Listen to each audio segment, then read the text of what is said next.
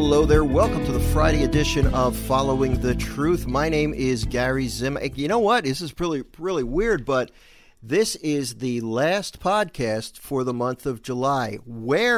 I got to ask you this, where did the summer go? I know it's not over yet, but August? Are you kidding me?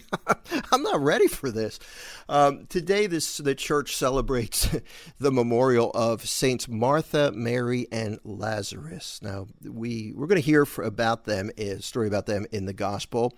They're siblings, Martha, Mary, and Lazarus. Now, you've heard the story of Martha and Mary. That's not the gospel that's going to be used today. I think there's a couple of options that the church gives us for the gospel. I'm looking here.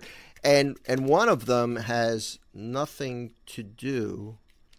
Do we have a choice for the gospel? I'm not really sure. No, yes, we have two different gospels. So I'm not going to do the one about Martha and Mary and the serving, because that's a really familiar one. We've done that before. I'm going to do the one from John's Gospel, chapter 11, having to do with Lazarus, who had fallen ill. Now, I'm going to tell you this though: we're not going to see in this particular excerpt, the church will choose certain excerpts or gospel passages and readings that don't always contain all of the details. So for this daily mass, the church took part of the gospel story of the raising from the dead of Lazarus, but we're not going to get the full story here, so that we can focus on just a certain aspect of Martha, Mary, and Lazarus. So I'm just telling you that. We're not going to get the good ending today, so I want to warn you. It's John chapter 11, verses 19 through 27. Many of the Jews had come to Martha and Mary to comfort them about their brother, Lazarus, who had died. So their brother had died. And if you remember the story, Jesus delayed getting there, really to let him die. And, to give you the big picture, he let Lazarus die so that he could raise him from the dead. The people wanted Jesus to come and perform a healing, but Jesus wanted to give them something better. He wanted to give them a resurrection instead of a healing. When Martha heard that Jesus was coming, she went to meet him, but Mary sat at home.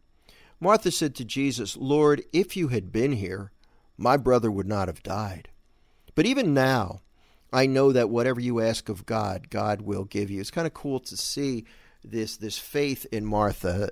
She's tormented here. Her brother just died, but she said, "Look, even now, I know what just happened. I know he's dead, but I know, Jesus, that you have the power to do anything, even to raise him from the dead, if you ask your Father." I mean, this is somebody who has a pretty insightful and deep faith.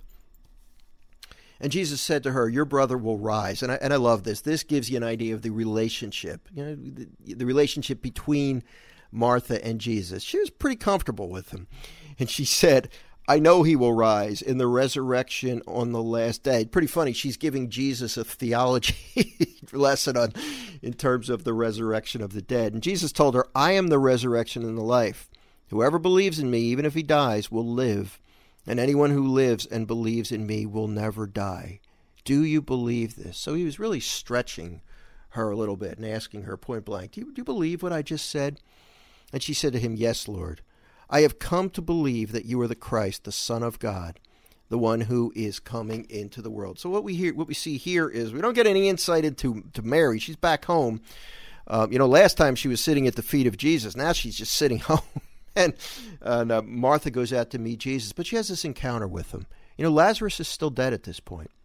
But Martha had this faith, that she had this belief in Jesus, that he could fix this problem. And I want to challenge you today, like whatever you're facing, whatever problem you're dealing with right now, I encourage you to pray for an increased faith and also to make that decision to act in faith, to pray to the Lord. Say, "Lord, fix this for me. Whatever it takes, even if it's big, I know you can do this." It's not a feeling, that's a belief. That's exercising your faith. And then trust that he'll do the right thing, okay? It's a really important step.